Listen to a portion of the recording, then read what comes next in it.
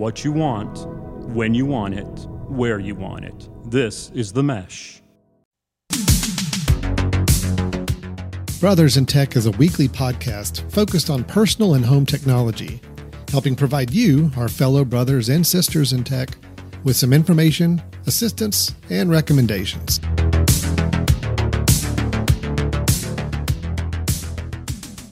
Hi, everyone, and welcome to Brothers in Tech here on the Mesh.tv podcast network.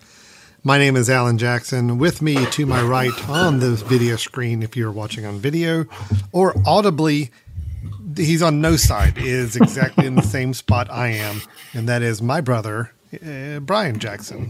Hey. How you doing? I'm good. Doing good. So, if someone has spatial audio, can they hear from where we're coming from? Does this audio come in at different sides? I don't think the platform we're recording on does spatial audio. Okay. That is a feature request I think we should put in, because I think it would be kind of cool for people to be listening and me be on one side. Well, yeah, one of their ears. Yeah. That would be kind of fun. I think it would be awesome, actually. I mean, someone can take out your headphone and not have to listen to you and then just listen to me. And I mean, if enjoyment goes up, then we're willing to do whatever it takes, right? Right. I mean, or if they're just not interested in really learning anything, then that's what they would do, is they would just leave your headphone in, and that would be great. It's just like it's like white noise. It's just meaningless audio going on the whole time they're listening. Yeah. So either way, I mean, they could do it whichever way they want. Man, I've missed talking to you. I really missed it. This is, It's once a week. We bottle it up. I write down all of the insults I want to throw in throughout the week, and I have to try to go through my list and make sure I hit them all during this hour recording we have. Yeah, and that's usually why our recordings go a little long, right? Is you've got all the checklists to try to knock off. If you cut out all of the just us bantering, there might be like 7 or 8 minutes of actual content in the show. Yeah, this is like golf. This is like golf, right? I mean, 4 hours and you're hitting a ball like for 6 minutes, right? That's pretty much what you're getting with us, right? Actual content for a very short amount of time, but the entertainment value it's still not pretty. It's still not that high. Oh yeah, you're right. It's really not very good. It's not. I think we just got to be honest. It's not good. So this is Brothers in Tech. This is where Brian and I get together and we talk, as you can imagine, technology. We talk a lot of family and home and personal technology, things that people use every day. When we get together, we either have a topic where we discuss some aspect of home family technology that we want to explore a little bit more. Sometimes we have episodes with Brothers in Tech suggestions. Sometimes we talk about, we just started the whole efficiencies, productivity kind of last week, which I thought went really well. Yep. But Brian, we're going to take a little bit of a mulligan this week, going back to your golf reference. We don't really have anything too informative to share. Oh, but come on now. But what we did want to do is kind of follow up on an episode we did maybe a few months ago, if I remember correctly. Yep. And we talked about the state of the Mac, Apple Macintosh computer. And we went through an episode where we talked about kind of what the different models and so forth were. Well, it just so happened, Brian, that you and I both, unbeknownst to one another, purchased the exact same laptop, MacBook Pro laptop, in the last, 60 days? Oh, yeah. Yep. Okay. I think mine was about 45, 60 days ago. Yeah, yours was you got yours before I did. Now mine was purchased by my company, so therefore I, didn't spend it, but I got mine I've had it maybe 3 weeks. Yeah. Okay. So still fairly new. Yep. But it turns out we got the exact same we did model. So what we thought we would do is you and I have not actually swapped any notes or feedback on our experiences with our new laptops yet. Well, of course we haven't, because the listeners hear every time that you and I chat. That's right. There's no talking outside of this. So no, we have not shared anything other than what you guys have heard. Yeah, if you, the listener, have not heard us talk about this, then that means we have not talked about it at all in person or anything else. because this is our only mode of communication every week. So we thought it'd be interesting to kind of maybe go through and kind of talk a little bit about the choices we made on this laptop, our experiences with them so far, and then how it fits into the broader scope of Mac laptops. Because even Brian, even though we did an episode a few months ago on this, I've still had I honestly have had 2 people in the last week approach me asking for recommendations when it comes to a Mac laptop. Yep. And it is still a question for a lot of people when they're looking to get a new Mac laptop. And that is one of the most popular things that Apple sells on the Mac line are their laptops. So we want to talk through a little bit of that. We're going to talk through our own experiences with our current laptop that we've purchased and why we did, some likes, maybe if there's any dislikes about it, things that we want people to be aware of. Then we can just talk about the bigger picture of Mac laptops and kind of where this fits and who might be the target market for some of the models available right now. Yep, I think that makes sense. Sound good to you? Yep.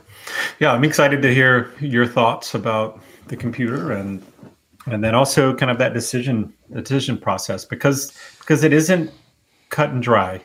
I will tell people if you're thinking about looking into it, it's not an easy decision because there are some give and takes, and the give and takes are not necessarily obvious of, oh, I use it for this and this is what I get, and I use it for that, I do a different thing. That's not necessarily the case. So, yeah, so I think this is, I don't know if anyone else will get anything out of it, but I'm certainly excited to hear your thoughts on this and, see if it's kind of similar to mine. Do we really ever do any of this for anybody else? No, well, that's very true. Very true. We do this just for our own personal enjoyment. I want to hear you talk about your laptop. You want to hear me talk about mine. So let's just record it. That's all good. What happens. All right. Awesome. So let's talk about it. So you and I both ended up purchasing the MacBook Pro. Yep. And Brian, you got the 14-inch? Correct. 14-inch. I did too. Okay. I did too. Just as a reminder to everybody, when we're talking about these particular computers, Apple makes basically 3 levels of laptops with 2 branded names. You have the MacBook Air and you have MacBook Pros. On the MacBook Pro level, there's technically, I would say, and we'll get into this a little bit later, but there's really 2 different levels of what they call MacBook Pros. You and I both went with the higher level MacBook Pros, which you could argue are kind of the true MacBook Pros. Right. Because they contain a lot of the items in a laptop that a Pro line is meant to have. Now, they make the MacBook Pro in the 14-inch and 16-inch. You and I both went with 14-inch. Yep. I'm kind of curious your thought process on that. Why going with the smaller of the 2? Yep. Because I know I have my own thoughts on it. But Brian, why ended up going with the 14-inch versus the 16-inch? Sure. Yeah. If we would start there, I never once considered the 16. So I'm coming from a 13-inch was the last computer that I had, and it was a 13-inch MacBook Pro. I think you and I both may have been in a similar computer there as well, like the 2017 model. So about 4 or 5 years old, and I actually like the form factor. I spend most of my day. So if I'm plugged in at the office, I'm on an external monitor. If I'm at home, I'm on an external monitor. Unless I'm traveling to a class, and even then, if I'm in a class, I'm probably presenting to a big screen.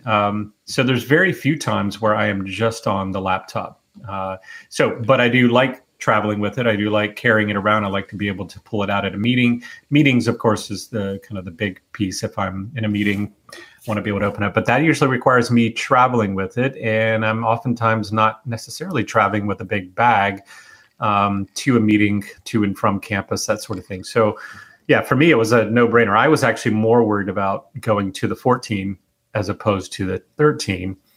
Just size-wise, because I get so used to the 13-inch that I really enjoy that form factor. So for me, I'm not even sure I looked into the specs of a 16 at all, because I knew there was a price bump, and I knew I really had no interest or need to have a larger screen from what I had. So, yeah. How about you? So I went with the 14 as well. Now the 14 for me was a little bit of a scaling down. I actually had used a 15-inch laptop traditionally. Actually, Brian, I was back in the day when they had 17-inch MacBook Pros. That's what I had for a while. Yeah. 15-inch, I realized 17 was a little too big for me. Spot. Really happy with the 15-inch MacBook Pros at the generation, the size I had before. So when it came to deciding here, I'm in a similar situation to you. I have my home office and I have my office. Both locations, I use external monitors. So I very rarely am using my laptop, just the laptop. So my thought process was, well, if I'm using an external monitor, then the size of the screen of the laptop is a little more irrelevant to me. I am traveling less than I used to. I used to travel quite a bit. I don't travel as much now. So not feeling like I'm going to be in a hotel room working and needing a larger laptop screen to work on wasn't quite as important as it was years ago. And when I do travel, I'm getting to the point where I kind of want my travel to be a little lighter with things I take. So having a smaller laptop kind of helps with that. I will say, though, the one thing, the 13-inch I'm doing fine, or the 14-inch I'm doing fine with. It is a little bit smaller than what I was used to before. I will say with my eyes in my age, sometimes it's a little more, I find myself a little more constricted on my real estate on the screen than maybe I'd like to be. Yeah. But not enough to where I would say I would err in favor of a larger laptop. So I think that's where the question mark comes into, is you're thinking about your own work situation or where you're doing work on your laptop. If you are going to be 75% or more of the time at a stationary spot that may have capability for an external monitor or other paraphernalia with it, then really having the larger screen just doesn't make as much sense on the laptop. But if you are someone who wants to work exclusively on your laptop, you're not going to be on external monitors, or you are very mobile, meaning you've got a lot of different places where you could be working with this laptop and you're not going to have a monitor at every location, then maybe the 16-inch is a little better for you. My coworker at my office, we both got new ones at the same time. He got the 16-inch because he just can't work on anything smaller than 16, really. Yeah. And that's fine. Yeah. I mean, that just works for him. But I'm very happy with the 14-inch size. Yeah. So, Alan, let me ask you, if the price was the same, would you have gone to 16? Price is the same? If the price was the same, if you just said, hey, here's the specs are the same, the only difference is the bigger screen. Only because I would see it as more of a value. Okay. If I was paying the same amount and I could get a little bigger screen, I'd probably find a way to make that comfortable for me. But for me, I'm the opposite. Like, to me, being able to pack the same performance into a smaller size that allows me to carry it easier, allows me to throw it into a bag easier. It allows me to put it on my lap more comfortably, show it to someone else, that sort of thing. Yeah. So for me, it really was, there was no question. I many years ago, I think I was on a 15-inch laptop and it was fine, but that was also not when you were really putting it on the lap that often. It was still heavy. I weren't carrying the brick around a lot, but for me, it was just a no-brainer. Now with the 16, you do have the ability, I think, to boost up a little bit more, don't you? And some of the other you can go higher on specs with the 16-inch. Yeah, which is because you got more real estate to work with, right, inside. Yep. Yeah, but I will go ahead, and this is kind of leading into our next question about specs and choices on that. As tempted as I am, I used to be, Brian, the kind of person where, man, if I'm getting a laptop, I'm getting the best I can max it out, the best processor, the most RAM, whatever. I'm realizing I don't need all that. Yes, I do a lot of video editing, but I am not editing feature films. I am not designing high-end 3D graphics. My work is pro level, but it is more of a, I hate saying lower level, pro level, but it kind of is. I can be okay with moderate specs on a laptop and still find myself very, very happy with the performance. Yeah. I think it's like, I mean, it's consumer level pro work, it's something like that where you're actually, it's like, these are programs that I am using for a professional situation, but I'm also doing tasks that consumers can do. It's just, I have the skill set to do them better and more effectively. I mean, I think honestly, something like a Photoshop, right, which used to really wear down a computer, and drag it down if you're processing certain things, or Final Cut and some of those. I mean, those are now pretty standard, right? Standard programs that these computers are kind of dialed in to do. And of course, as you said, as the bigger files come about, that's really the issue, right? Isn't it? Kind of rendering files becomes the big issue. It's like, how much can this thing do and how long is it going to take? So I think that's really the threshold, right? If you've got the ability to do the things you want to do that aren't costing you a ton of time waiting for something to get done, then I think you're going to be okay. So. Well, and I think where the 14 to 16 also had a distinction, if I remember correctly. And again, I'm trying to go back through my memory to see how this worked. I know that you have a choice now, which is something we've never had a choice before on a Mac. Well, we have, but not quite as distinguished as this choice has been. In choosing the processor we want in here. Right. Because there are different levels. The M1 processor, as we've mentioned in a previous episode, is Apple's own internal manufactured processor. The M1, and now they're up to the M2. Yes, this laptop has an M1. It does not have an M2. I think we'll get to that in a little bit when we talk about some of the other models, but don't let that be dissuade you from this, because the M1 compared to the Intel chips that we used to have and some others are worlds better. So I did not go with the Max. I did not go with the super high-end processor. I was very happy with the Pro level getting on that. I did go up to 32 gigs of RAM for me. Yep, me too. And just because RAM is my thing. RAM, guys, is what, if you're still not clear on the difference, RAM is allowing you to do multiple things at the same time. It's basically like the short-term memory of your computer, what it's able to do and hold at one time. So if you're somebody who has a lot of programs open all the time, running in the background, if you're going to be rendering a video in the background while you're doing some other work in another program and you want everything kind of running smooth and nice and clean, that's where RAM comes into play. 32, I've never had 32 gigs of RAM on a machine before, so I've always done 16. This is the time I said, you know what, I have, right now I've got 12 applications open. Final Cut Pro is open almost all the time on my laptop. And I like it to be able to render and run and process and export in the background very easily. So RAM was an important thing for me. So I went to 32. Sounds like you did as well. I did. Yep. 32. I mean, that one was a tricky one because I don't think I needed it at all. But keep in mind, this is one of those things. So RAM and hard drive space is the big decision to make, right? Neither one, you can't update either one a little later on a Mac. At least you can't with these devices. You used to be able to in some others.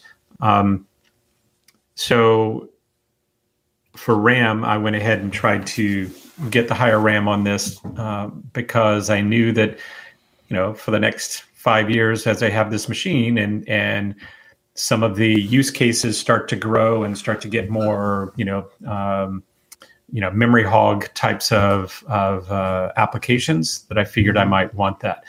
Right. And that's where maybe, Alan, we can kind of, I don't know if, I don't want to take us off track here, but since you mentioned what RAM is, let's also kind of compare that to hard drive space, because those are really the two big decisions, right? Now, of course, you mentioned 3 decisions. You had to decide on the chip. Once you decide the chip, how much RAM and then how much hard drive space. And for me, this is where you and I may differ a little bit.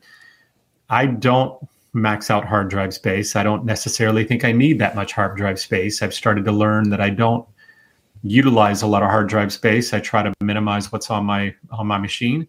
But I love let's put it this way. On the flip side, I hate having slowing down of my opening of apps and of switching apps and, doing things on the app. So I really wanted that to be high. And if I was going to spend the money, it was going to be on that instead of a hard drive, because I can always plug in an external hard drive. I can always save to the cloud and it's going to be fine, but I can't always increase my my RAM capability. So that to me is more important. And it's funny, I've heard a lot of people on things like phones and all of that, they'll say the exact opposite. They'll say, oh, no, I went after the one that the biggest, storage space because that's my one opportunity to do it. And for me, I just know, there are ways of limiting what you keep on a phone or on a computer. But getting the processor so that it stays snappy is a totally different thing. So what hard drive, what SSD storage size you I went with, I think it's 500 gigabytes. 512. Yeah. So I did the 512. All right, so that's where you and I differ by one spec, because I did go with the 1 terabyte drive. Kind of wish. And I could see how you use it. Right. Kind of wish I'd gone with 2, 2 terabytes, only because if it wasn't for video. I mean, if I wasn't shooting and editing video, I would not need this space. But Brian, I got footage from a show the other night with 2 cameras running, bringing it into my laptop. It's 120 gigabytes of video footage from one project I'm working on. So even the 1 terabyte, I've already maxed it out because I was using external drives all the time with my previous laptop. I had a 512 gigabyte drive on my previous one. And I did all my work on external drives, and I really wanted to get away from external drives for stuff I'm working on. So the goal was to be able to put everything in that I want to work on it, and then I can offload it back out to a drive when I'm done. But unfortunately, that's not quite panned out the way I wanted, because 1 terabyte is still not quite enough. As nice as it is to grow your storage on your laptop, the size of files that you could be working on, whether it's photographs or video or anything else, are growing as well. They're getting more quality. They're getting bigger. So video, shooting 4K video and trying to do stuff with it on the laptop is very takes up a lot of space. But I did go up on the storage for that reason, and I'm happy I doubled my storage. Could I have quadrupled it? Yes, and been very, very happy. But well, let me give just a quick counter argument to that, and it's to agree. I completely agree. If you're working with video, to where it's going to be an extra really cumbersome step for you to process something, go plug in, go put it on an external drive, or even having it, wirelessly trying to move it over there on its own, which takes forever, right? On the flip side, I would say if you're someone who you don't think that like one project is going to max you out, then sometimes having a smaller space means that it forces you to get in the habit of putting things external, putting things on another drive, because the more things that get stacked up on your computer, they're going to be, I think there's more problems that can happen in terms of slowing down and all of that. So I think to me, it's always one of those good things to think it should be part of your workflow to say, I'm working as I'm at. So for me, if I'm out and about, I'd say 99% of the time I'm on Wi-Fi somewhere, right? I'm on internet somewhere. But if I'm not, I'm storing on local, but really I'm doing that as a very temporary thing so that when I get back, it automatically kind of syncs up somewhere else so that I can get it off to my device. So I'd say unless you have a real need, look for getting in the habit of keeping things off device a little bit more, having cloud storage or having an additional hard drive space, because I think sometimes having a larger hard drive means that you then forget about the process of unloading. So all of a sudden you max out really, really quickly, and then you're stuck with a slowdown or something else that's happening. So, well, and if I can, I'm skipping ahead a little bit because we haven't talked about the actual hardware, the actual physical laptop yet, and kind of the pros and cons of it that we're going to talk about. But I'm just going to go ahead and tease and skip ahead. There is a port on this particular laptop that you and I both own now that I've actually kind of really come around on different ways to use it, and that is that smart media, smart card slot, because even for a recent project, I had to acquire some new cards to use for recording video on cameras. I can get a 128 gigabyte smart media card. That's a really fast card, meaning it can play back 4K video and record 4K video on a camera. 128 gigabyte card for like $30. Yeah.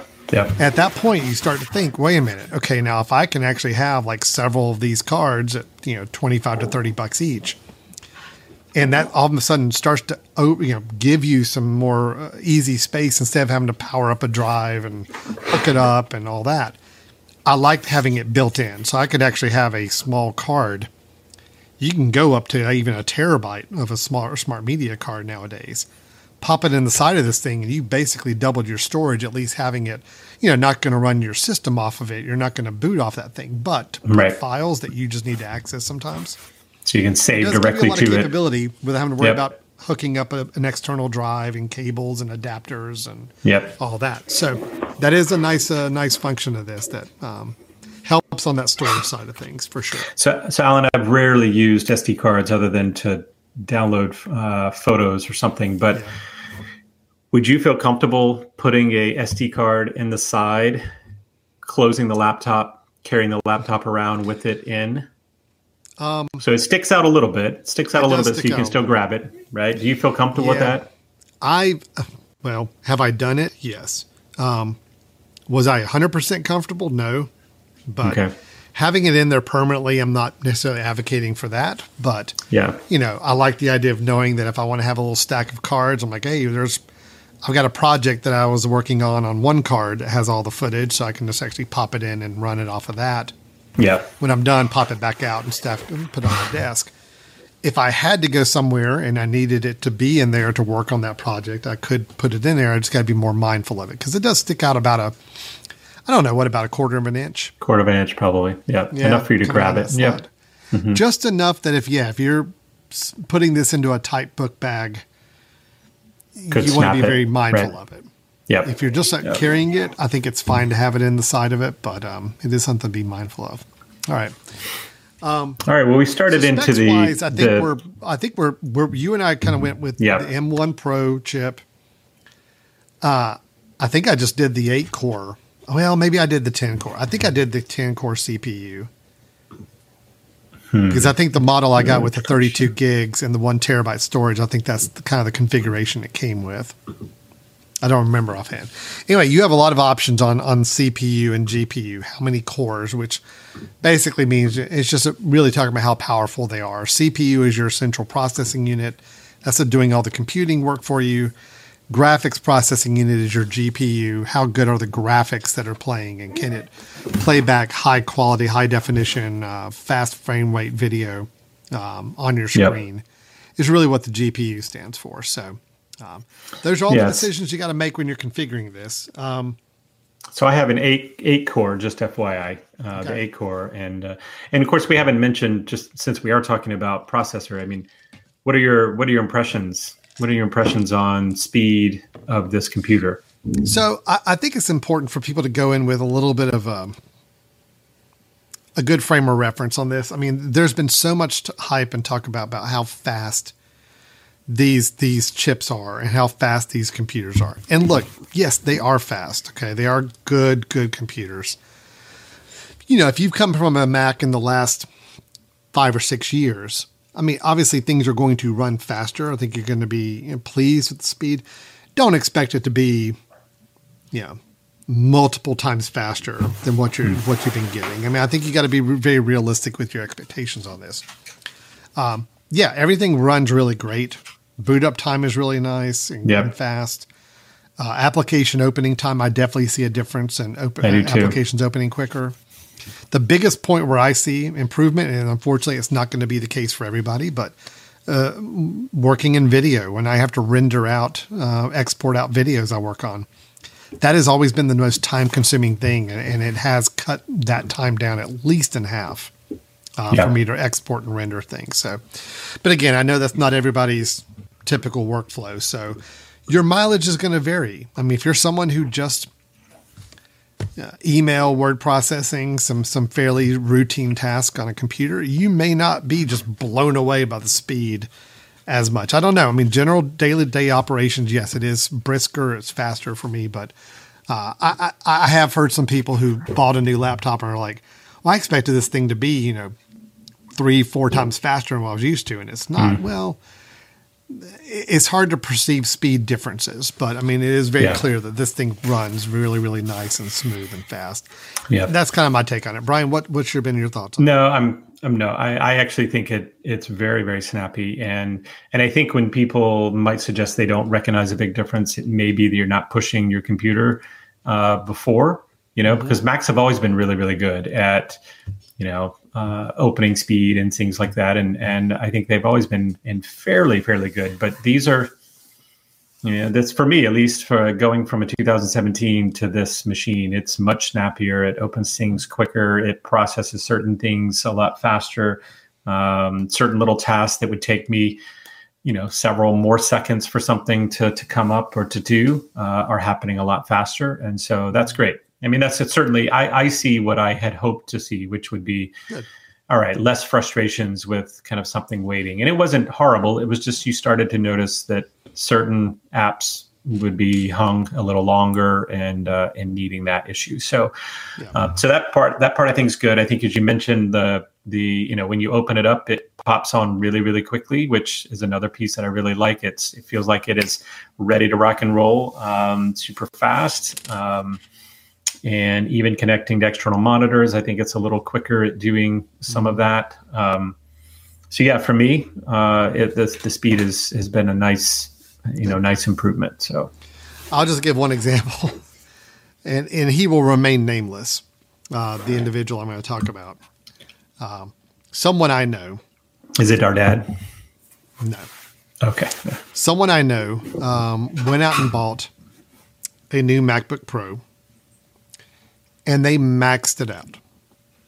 Like, maxed out. Okay. Every spec. Okay. The highest possible level of MacBook Pro you could get.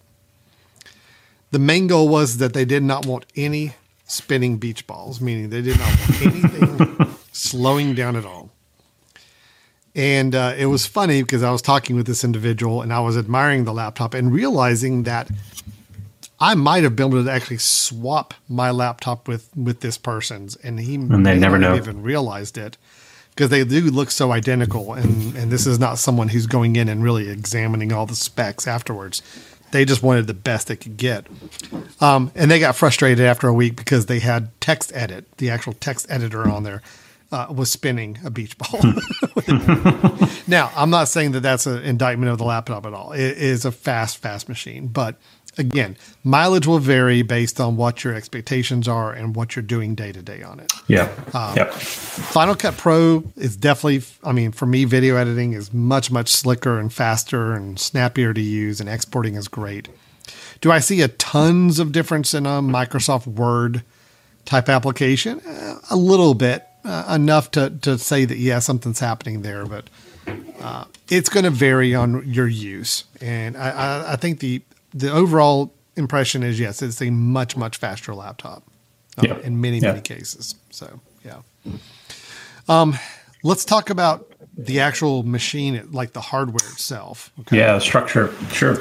Yeah, because as you can see from the photo here, it's still, for most people looking at this, it's going to look like a typical MacBook Pro, but there are a few very important key differences to highlight on this. And Brian, the picture I'm showing right here is probably one of the biggest reasons I was so eager to upgrade to this laptop. For a couple things. One, I've already mentioned the Smart Media card that's on there. To the far left on that. That is key for me. I use that several times a day. Even today, offloading hours and hours of video footage off of smart cards. I love being able to just pop that in. I could do that even running off a battery somewhere else in a different room and still be bringing the stuff in. It was great. Number two, there is an HDMI port on the side of this thing. So it used to be in the previous version, you had to get adapters for everything. So you had to go out of USB-C, get an adapter to go to HDMI to connect to any standard monitor or TV set. Now you can do it straight out of the box. Now, you can still hook up a USB-C to HDMI or another adapter and still use it to power your monitor. But you have the option now of just plugging straight into your monitor, no adapter needed, and you've got video out on that. Yep. That's huge. That was so nice. It's coming so handy the last month or so. Yeah, and just on a side, because I know you're going to move forward with another one, but that was the number one reason I went with this computer. The number one.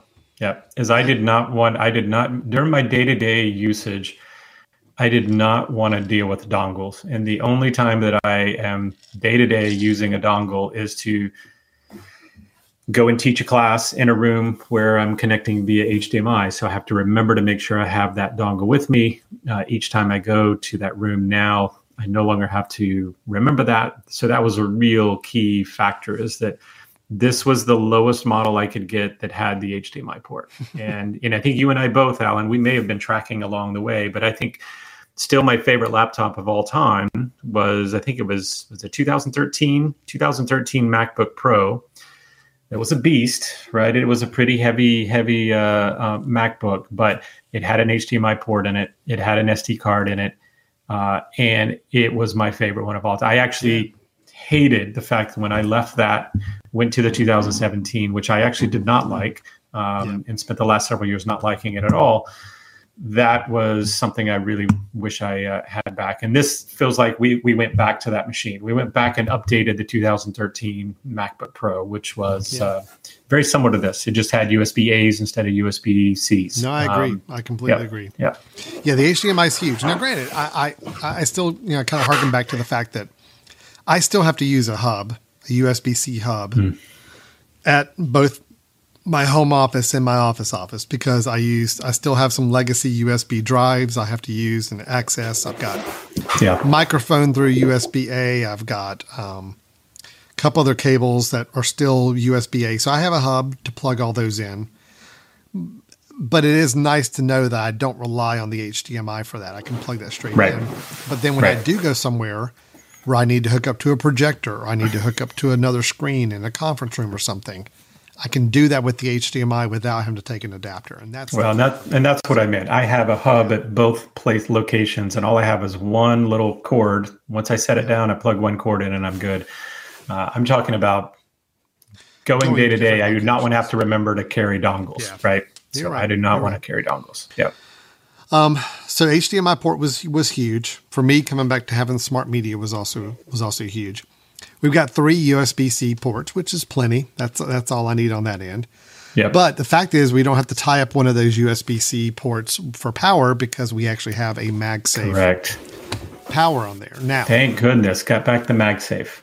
I love the MagSafe. Yep. You do too, right? I do. I absolutely. Yeah. I've been missing it ever since the 2013. The last laptop where you had to power it up, the plug-in, the power adapter plug was a USB-C end to plug into the laptop.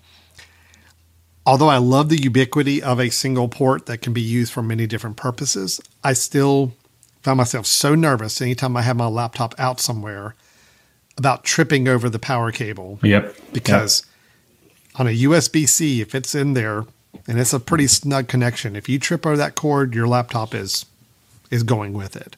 It's not coming out of that. It's not popping out of your laptop very easily. MagSafe, that's the whole point. It's magnet. It's a magnet-based adapter.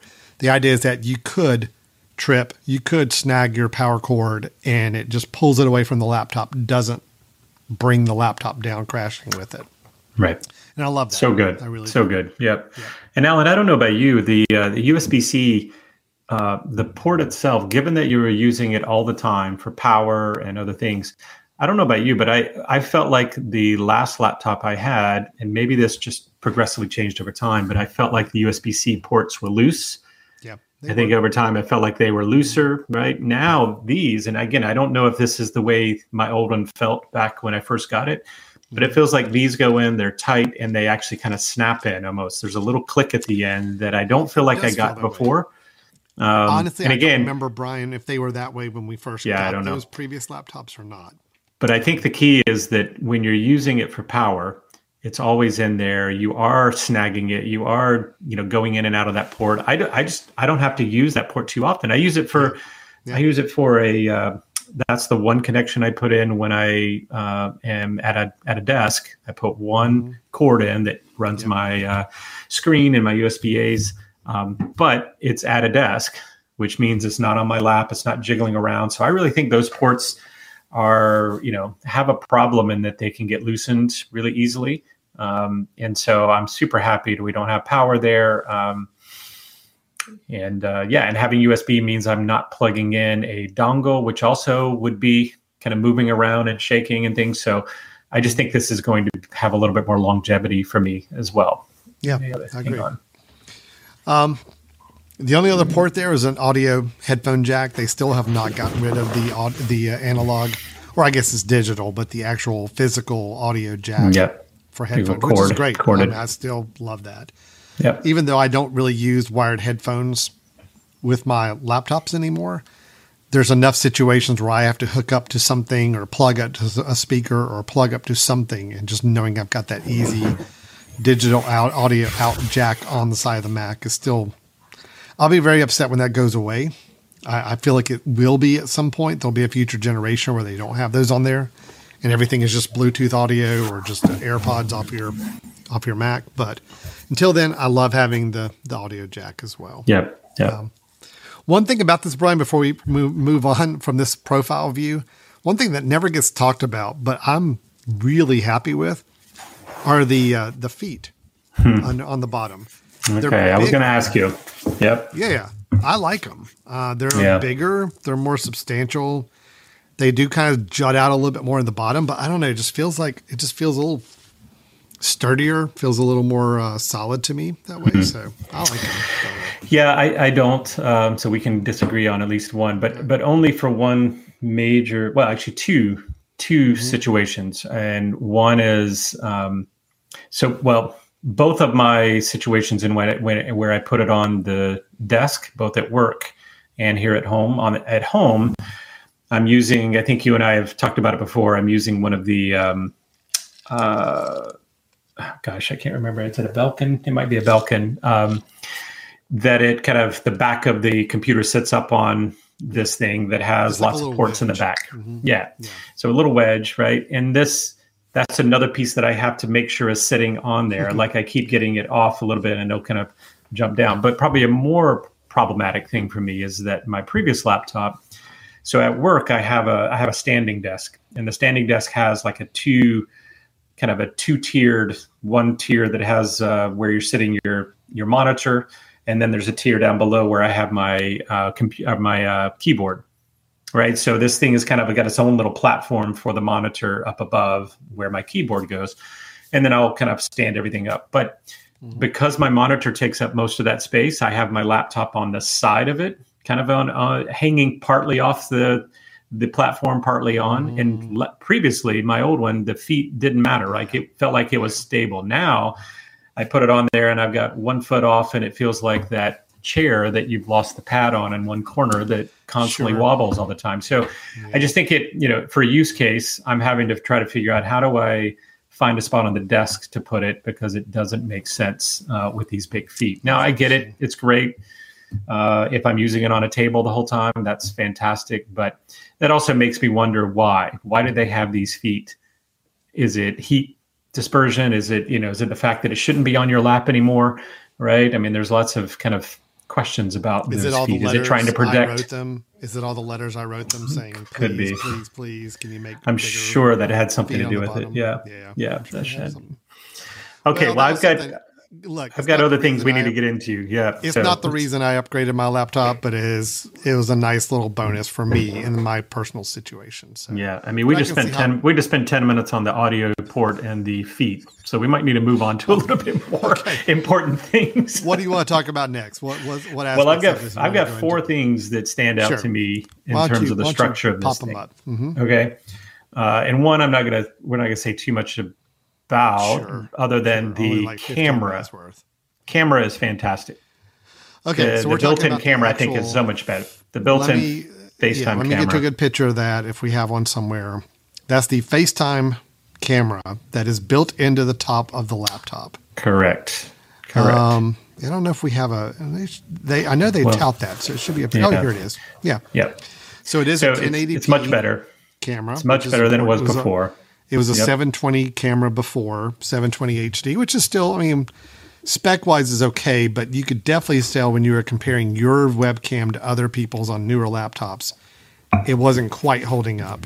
And especially with Apple, who's become so well known for really great cameras on their iPhones and devices like that, to kind of have their Mac with a subpar camera was a little frustrating for a while. So you're right. It is much better now. It's much better. It's not as good as the iPhone. So people will just be ready for that. It's not, and it probably doesn't have to be, because again, you tend to use it in a more controlled environment. But I am excited about, the future Mac OS that allow you to potentially use your phone as a webcam, because then I'll get that better quality anyway. But I found this was much, much better. So I think that's another good thing if you're frustrated with the webcam that you currently have. I currently am not using that. That's the one problem, is that when you're using an external monitor, it doesn't make a lot of sense for me to use. So now I'm trying to think of, do I switch and have my computer as my main monitor and then the other one as the side, because my computer's over here. So I would actually love to use that new one. That is my setup, by the way. So it's just weird. Yeah, I mean, you're just weird. So yeah. I mean, my laptop screen is my primary. Like, that's what I'm looking at right now. My monitor, and I'm getting ready to add a second monitor over here, are on my sides. Because I do love using the built-in camera on the laptop, so it just works for that. So, so that's one thing. Number two, and I was not expecting this at all. The speakers, the sound out of this is so much better than what I had previous. Now, I'd like to know if it was the case with you, because you had a 15-inch, right? Mm-hmm. So I had a 13-inch before, and there really wasn't any speakers. I mean, I think there might have been very small ones, but because of the real estate, the first time I turned it on and I started hearing, like, you could hear bass in this one, and it felt like there was a really deep kind of sound coming from it. And it's not going to replace a speaker. But the fact that if you're watching a movie on your lap, it is a much better experience. Of course, use your headphones, but the sound is much better. It's given that I've got speakers on the sides of the keyboard now. So that's really great. Yeah. No, I was not expecting that. It is good sound. I'm not the one to be able to tell you if it was significantly better than the last computer, because my last computer actually had a sound speaker issue where most of the time sound was only coming out in full force on one side of the laptop. And it was something that was going to cost a pretty penny to try to get replaced. And I knew I was going to be upgrading soon, so I didn't worry about it. So I don't know, but it sounds really good. I don't know how much better it was than before, but it is a good sounding laptop for sure. I've watched a couple movies just on my laptop, no headphones, just watching it on my lap and feeling like I heard a really good sound experience. Yep, agreed.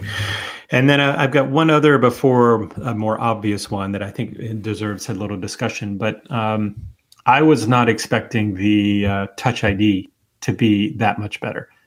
The Touch ID, I don't think I've put my finger yet. It's like the moment I get it anywhere close, it opens. Whereas it used to be, I'd have to press, and sometimes I'd have to move my finger around because it was a much smaller sensor.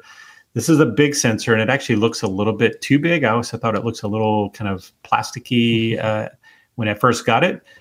But man, it is so much better. It recognizes the finger to be able to open up, which is good, because that was often a big frustration where on my previous laptop, it had Touch ID, but you'd be going in and say, now, use your finger. And the way I have my setup, my laptop's usually to the side. So, okay, so I'm working way over there, and maybe I'm coming from a different angle. It wouldn't recognize. Now, I mean, this one is significantly better in that it's, sensors must be, larger. It must be, seeing things a little bit cleaner. So much better. So that was, again, another surprise I was not expecting. I wasn't really looking for that. So.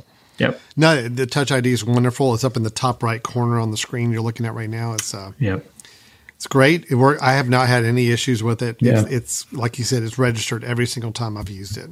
Yep. And if you see that, that's as big as a key. That's as big as an actual letter key. Whereas previously it was probably a half to a quarter of a key size. And so it wasn't taking up much space, but it also took a little bit more to recognize your finger, which was frustrating. So, Brian, do you use the keyboard on the laptop itself much? Not a ton. I always have an external keyboard when I'm at one of my 2 office spots, mainly because I use key input a lot, like the number input. And so I have laptops that have number input, a number keypad on the side, which, is necessary. But the times I have typed on it, Alan, I think I've talked about before, the last keyboard I had made me drove me absolutely nuts. I despised it. It was loud, clicking sound constantly. I know this is maybe getting a little too personal, but I used to work in. My wife would go to sleep and I'd go sit on the other side of the bed and work. I couldn't do that with that keyboard. It was so loud, right? I couldn't type. I could go and maybe do mouse and things like that. This is much quieter. Finally, they've fixed the keyboard over the last few years. Much better. So I will say I have some mistypes because I don't know if the layout's slightly different or something. I do have a keyboard cover on it right now because I bought a full cover because I didn't want to screw up my screen at all initially. But I don't like typing with a keyboard cover at all. It feels like I'm not really engaged with it. But the times I've taken it off, it's nice. It's a really nice keyboard. Yeah, it's a good keyboard. For people who are concerned about what they heard about the Mac laptop keyboards the last 3 or 4 years, have some comfort knowing they are much better now. Yep. Maybe not perfect. I still think there's a lot of people out there, some pundits say it's still not the best laptop keyboard it can be, but compared to where it was, it is significantly better. And for most people, it's going to be fine. It's going to be good use on that.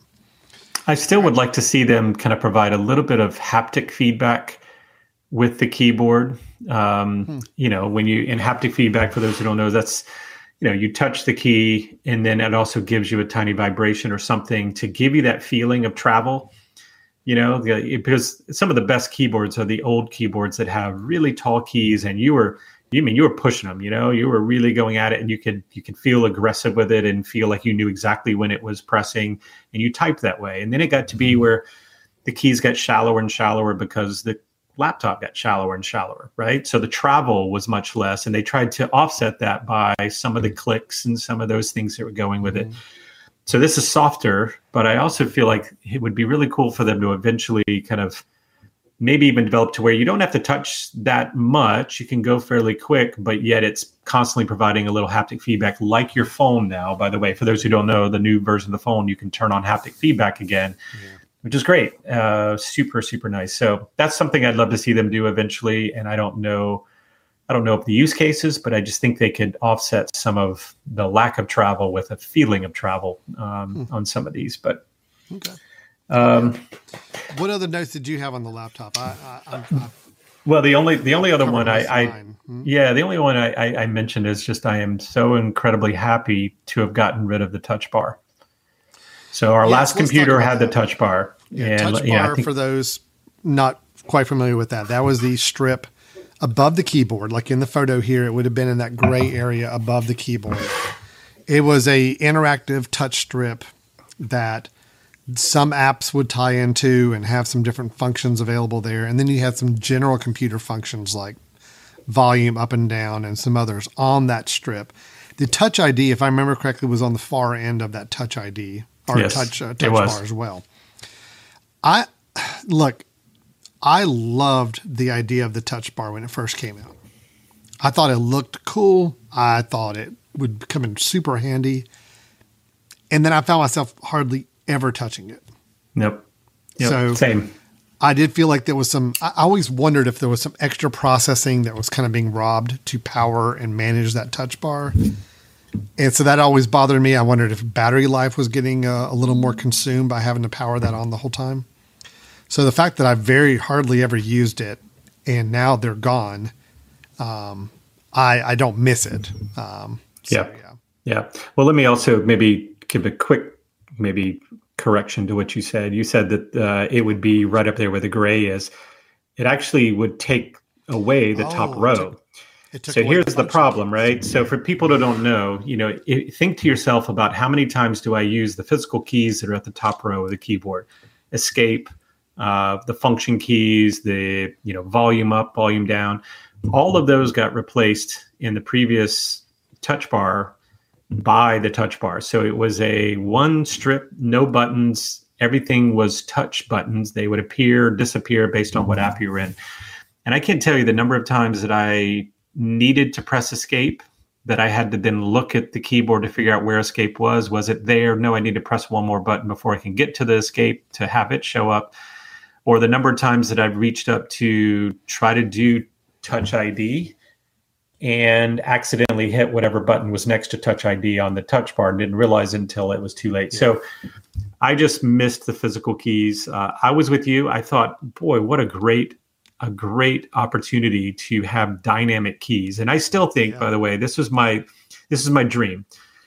Eventually, keys become glass top keys.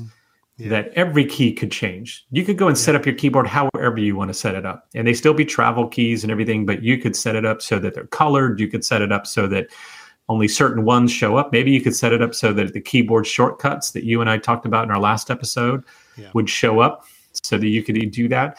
But yet the keys are still there. The physical keys have there. A different keyboard setup based on the app you're using. I mean, imagine you're playing a game, and some of those keys become actual arrows and things that you're doing for a game. So I just think that's where it needs to go eventually. And I know that's tough, inexpensive. You would be having basically an LED screen on each one of those keys, but that's what they tried to do, the entry of the touch bar, and I just don't think it was executed well at all. I mean, and for those who are not sure about this, think to yourself, if you're going to, how often are you looking at the keyboard? If you're someone who's typing, right, do you look at the keyboard as you type? And if you don't, then having to use a touch bar means you have to learn to look at the keyboard to figure out what's there, where it is, unless you're really, really good at knowing, here's what this should be, but you can't feel anything. So I found myself having to take my hands off, look to see what was there, then press again to do volume or something like that. Sure. I just didn't like it. So yeah, I'm very, very happy. Now, this goes back to the decision process again. I personally would have gone with a 13-inch MacBook Pro had the 13-inch not had a touch bar and had the 13-inch had a HDMI. If those two things, I would have spent and just gone with the 13-inch because those were my two big things. Yeah. Given that right now, if you have a 13-inch, you have to have a touch bar. And that is just that was a deal breaker for me. Well, we'll show the models that are currently existing here in just a minute, kind of expand on that a bit. But yeah, the touch bar, I haven't missed it one bit. My only question, Brian, and I'm sorry to be doing this here on the show, but I do have a question. How do you adjust the brightness of the keyboard? The keys on the keyboard? Do you know? Well, let's see. Currently, my keyboard got a keyboard cover on it, which also covers the brightness. So it's not a problem for me. But as I was looking at my keys and seeing how they light up, I did find a setting in the control panels for allowing the brightness of your keys to be controlled by ambient light. So if it's really bright outside, it'll dim down the lights on the keyboard. But I thought, that's one thing I know that at least on the touch bar days, I could go in and control the actual brightness of the keys on the keyboard, but I don't know any way to do that now. That's a good question because I don't either. That'll be a mystery we'll have to solve for next time. Yeah. Anyway, just the only thing I was thought about. I was trying to think of practical applications for the touch bar, and the only thing I could come up with is, well, I could do the keyboard brightness on it, I know, and not have to tie up a function key to do it on a physical keyboard. So that was one thing. Yeah. All right. Wow. Well, I don't know, but I just ran across, while trying to do it, I just ran across a really interesting setting though. Oh yeah. Command F1. Should I do it right now? Well, good luck.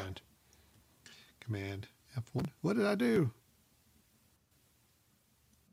And then do it again. Yeah. It mirrors your screen if you've got an external monitor and you click it in, it turns it off. That's pretty interesting. I don't know how likely that is to do, but it is pretty interesting. I was thinking that it would have been one of the function of the brightness of the screen. Like you've got the two brightness screen buttons, a function, one of those, but it doesn't. And, I'm with you. And I have to tell people that is one thing I had purchased originally a keyboard cover that went along with a case cover, like that snaps on the outside just to protect it.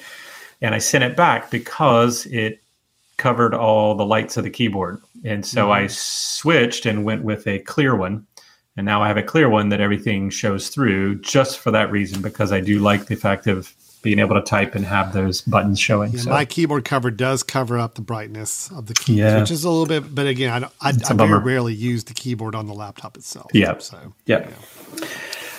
Okay, all right. Ryan, so that is kind of your, I'm echoing everything you're saying about this laptop. I'm happy with, the ports were probably the biggest thing for me to really go ahead and make me get encouraged to go ahead and upgrade. The speed improvement obviously was, without question, very impressive from where I came from. I like the form factor. I like everything about it from that standpoint. Do you have any issues? Do you have any misgivings or things that you kind of take away you wish were different with this laptop? I have one. Okay. It's heavy. This thing is heavy. Yeah, now you're coming from a 15. You're coming from 15 to a 14. I'm coming from 13, and it is significantly heavier. This is actually reminiscent of the 2013 MacBook Pro that we used before. It is as heavy as the 15-inch I used to have. Yeah, okay. So, it's a smaller machine, but it is just as heavy. No, this is a heavy beast. Heavy. Yep. I don't mind it. I like feeling something more substantial in my hand. I'm not one who does really well with really light laptops, or the Airs I couldn't really do too well with. I like having something substantial, and it doesn't weigh down my bag any more than my previous laptop did, so I don't really notice it much. Yeah, but, you're right though. It is no, and I will say that I had someone come to me last week and asking for my advice on buying a new Mac laptop, and that was the deciding factor. When I finally, I told her, I said, I have to tell you, she's coming from an Air, and she was looking at the Pro and saying, I really like the look of it. I said, hold on a second, let me go get mine, because you're going to want to feel this. And she's like, oh, no, that that drives me nuts. That's heavy. Yeah. So she went straight back to the Air, which honestly, guys, the Air is really, really good right now. So if you're someone that is going from an old Air, you're going to be super impressed with the new, the new chips and those Airs. I personally love the fact that they don't, have an angled front anymore, to a point that they are kind of more consistent all the way through, a little bit more standard look. But the Airs are good. And honestly, like I said, if it wasn't for that port, that HDMI port was the big reason I moved right up to a Pro level. So if I'm understanding correctly, if a MacBook Air had an HDMI port on the side of it, I probably have it right now. That would probably be, you'd probably have it.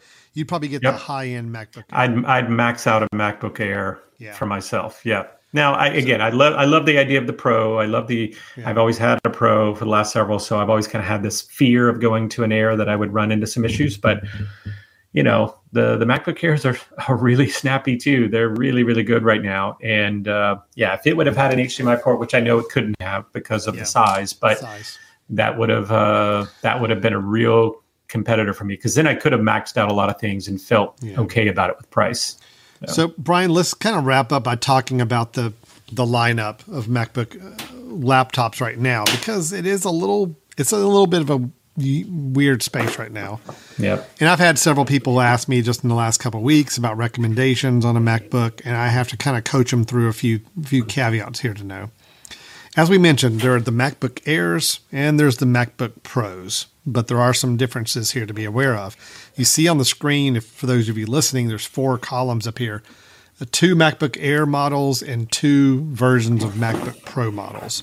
And there are some differences here, so just to keep in mind.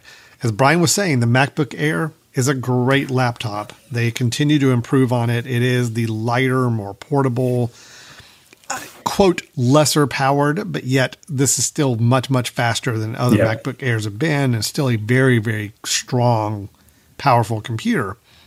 But they have a version of it that's the M1 chip, using the M1 chip. That's the lowest entry-level model. And then you've got a higher-level MacBook Air using an M2 chip. So obviously it's going to be a faster performance. It's going to be a little more modern processor than the other one is. And it's a slight bit larger on the display, like less than half an inch smaller than what you got on the previous model. some nice performance improvements, but your MacBook Air is still kind of your laptop if you're wanting something to be, you don't need something substantial. You're not a power user. You're looking for just good general computing. I mean, hey, if you're doing a lot of email, web surfing, maybe some photo work, it's fine. It will do photos great. But you're not needing to get into heavy processing work on anything. Or you're not needing to have tons of applications open simultaneously and running. The MacBook Air is a really great option. And as Brian mentioned, it's a lot lighter. It's meant to be more portable than the MacBook Pro is.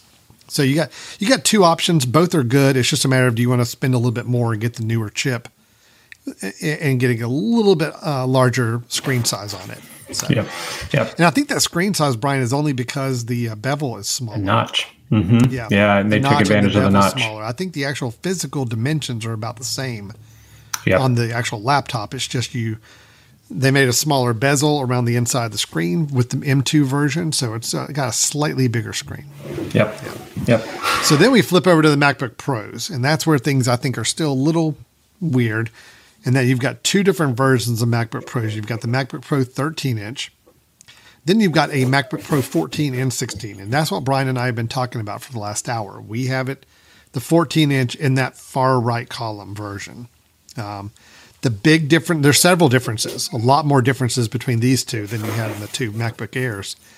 Not only screen size, MacBook Pro 13 is, of course, a little smaller unit, but it's using an M2 chip, which they just rolled out in the last couple months, a MacBook Pro with an M2 chip on it. However, as Brian mentioned, this one does not have an HDMI port on the side. Right. It is using the Touch Bar, which was on the previous generation of MacBook Pros. And the ports are all the same. I think it's just USB-C ports, just like it was in the previous model. It's a lot cheaper. I mean, they start at $1,300 compared to the other Pro models. But the performance isn't quite there on the same level, even just looking through some of these specs. Storage can't go up as high. RAM can't go up as high. The FaceTime camera on it is still 720, not 1080p, so it's not great resolution on the camera. It's got the touch bar. So it's almost like it's that hybrid in the middle. I hate that they call this the MacBook Pro. I kind of wish they had just gone with MacBook personally. But this is their middle of the road option. This is I want to have something that's more powerful than Air, but I don't want to spend a lot more money, and I don't need it to be top of the line either. So, yeah. No, I really wish they didn't do this. Well, and we know why they did. Not to be totally negative on Apple, but that's the same design as what you and I had before. That's the same exact case, everything's the same about it, except they did update the keyboard, right? So, but the touch bar is still there. The size is still the same. So basically, it's like they had a bunch of these still laying around. They had what they thought was a really good design, and they wanted to throw a new chip in it. And they got the new chip and the new keyboard. So I feel like, we're just not, I think if they would have done the 13-inch and say they had like or maybe a 12, it would be really cool actually if they would have done a 12, a 14, and a 16 of the MacBook Pro, and they all have the same form factor.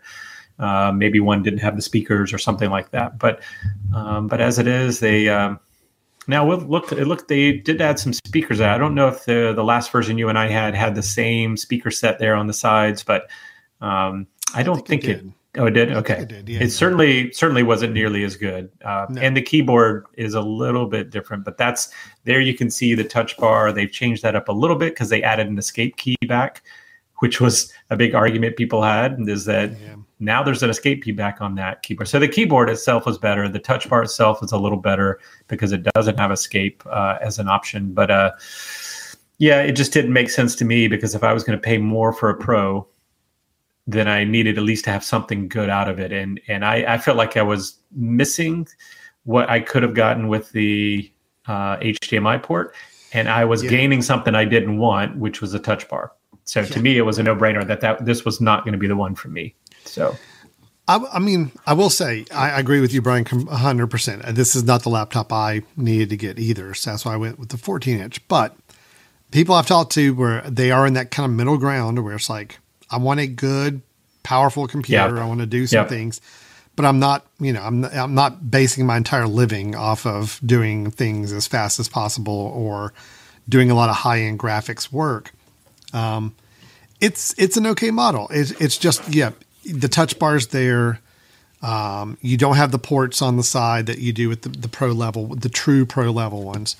It's a little bit of it's a weird hybrid version, still borrowing from the past. And if you're okay with all of those, I think it's a good machine, especially for the price. I mean, it's a lot cheaper than the high-end pros. But if you're not a fan of the touch bar, if you really want that flexibility on your ports, like with the smart media card, with the HDMI port and so forth, you want the MagSafe, which again is something very important that this 13-inch does not have. There's just a lot of reasons to look at the higher end MacBook Pros if you can instead. I've got a feeling that this will be a model that within a year or two, we're not going to see. No, it'll get phased out. Yeah, I agree. It'll be phased out and everything's going to look like everything's going to lean into the Air side very heavy, or it's going to lean into the Pro side very heavy. And this middle ground's not really going to be I don't think a viable space for them. Yeah. So. Well, and honestly, if someone wants a touch bar, if there are people that really love that and that starts to take off and have some use cases, there just needs to be an option to say, do I want a touch bar or not?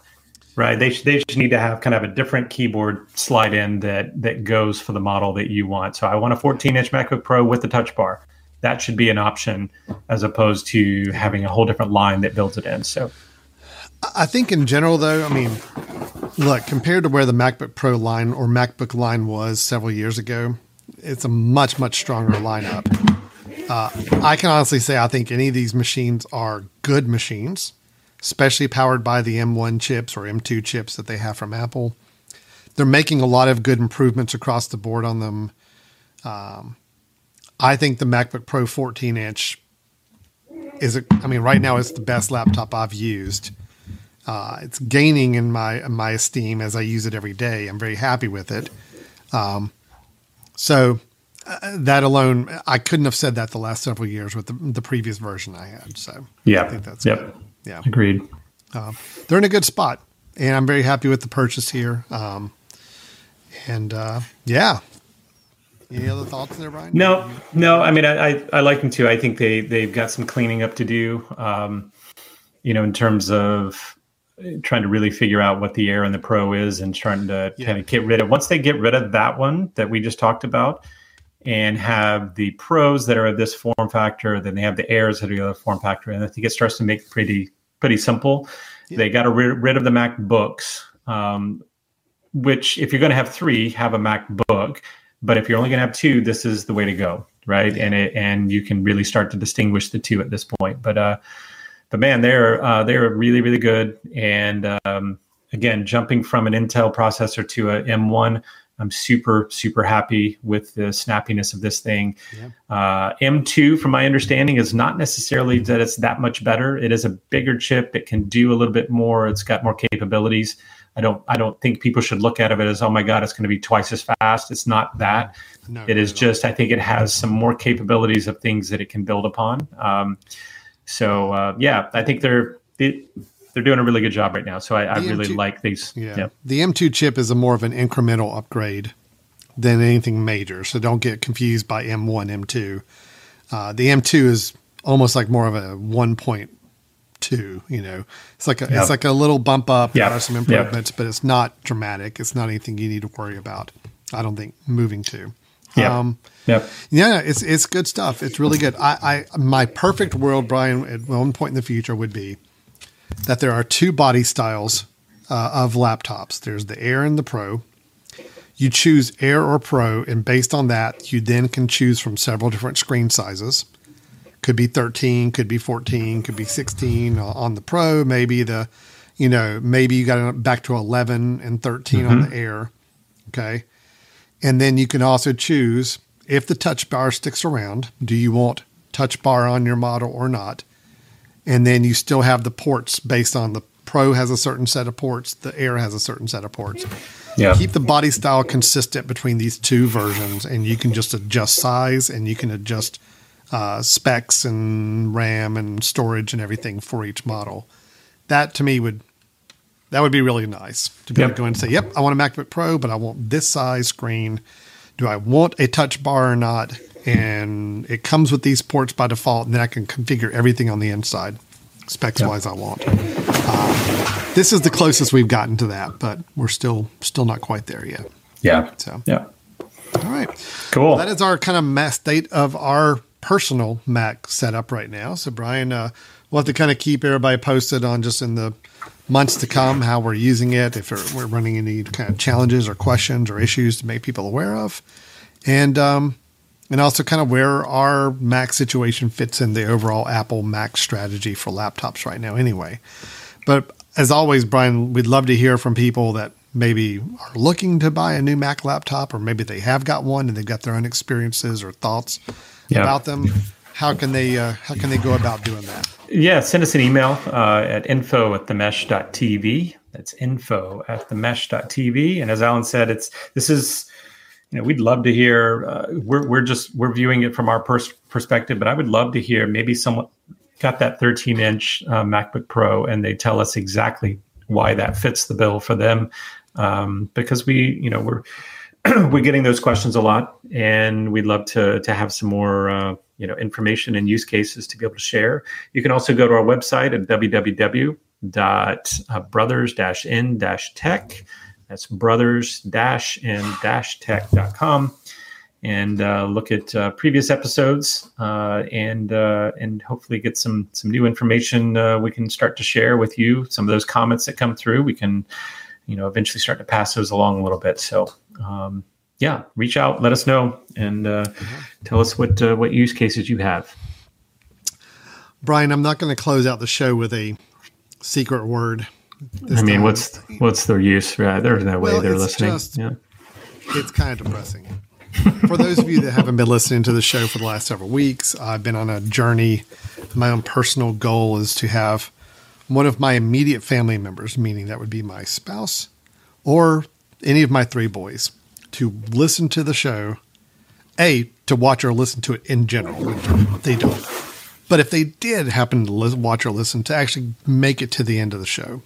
And I was throwing out a little code word that they was asking them to relay back to me to let me know that they listened to the end of the show. That would be kind of their way of saying, hey, Dad, I heard the end of the show because you said this word. Yeah. It's too depressing. I've had all the kids home over the weekend. We had a great fall break with everybody home from school and other places. Not a word was said. So you know what? I'm a little bummed out right now, so I don't want to do this again. Yeah. Maybe next week I'll get back into it. But, okay, so I get it. I get it. You sound pretty depressed right now about that. Let me choose one that will make you feel much better. All right? Okay, that might work. So when one of your children says to you, Dad, can I borrow money? Mm-hmm. That you will know that they listened to the end of this episode. Okay. That'd be great. And there's a good chance you'll feel much better about life, because I bet one of them's going to ask. Well, now that I know this, I mean, technically, I got asked that a lot over the last weekend. So but they haven't heard this episode yet. Well, maybe they were thinking ahead. I don't know, but so the phrase is, "Dad, can I borrow some?" Or buy? Hold on, let me fix that. Can I borrow my money? Can I borrow? There we go. Money? Yep. Okay, so that is the key word there. Dad, can I borrow money? Good, and you'll come back and be like, "Oh my God, all of my kids listen to that." 3 of my kids must listen. They love this show. That's right.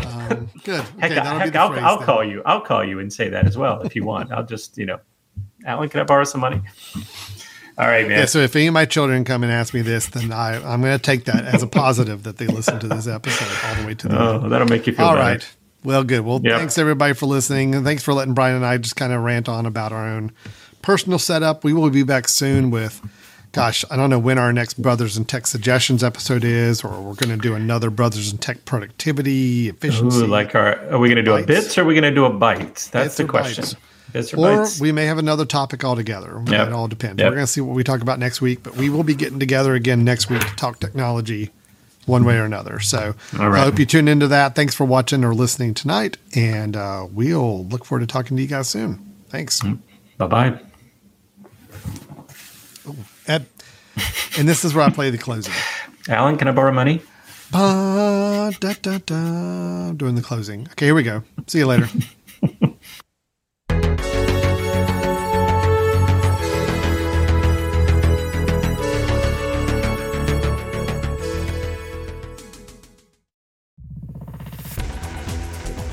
You've been listening to The Mesh, an online media network of shows and programs ranging from business to arts, sports to entertainment, music to community.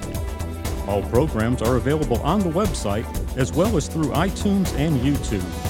Check us out online at themesh.tv. Discover other network shows and give us feedback on what you just heard.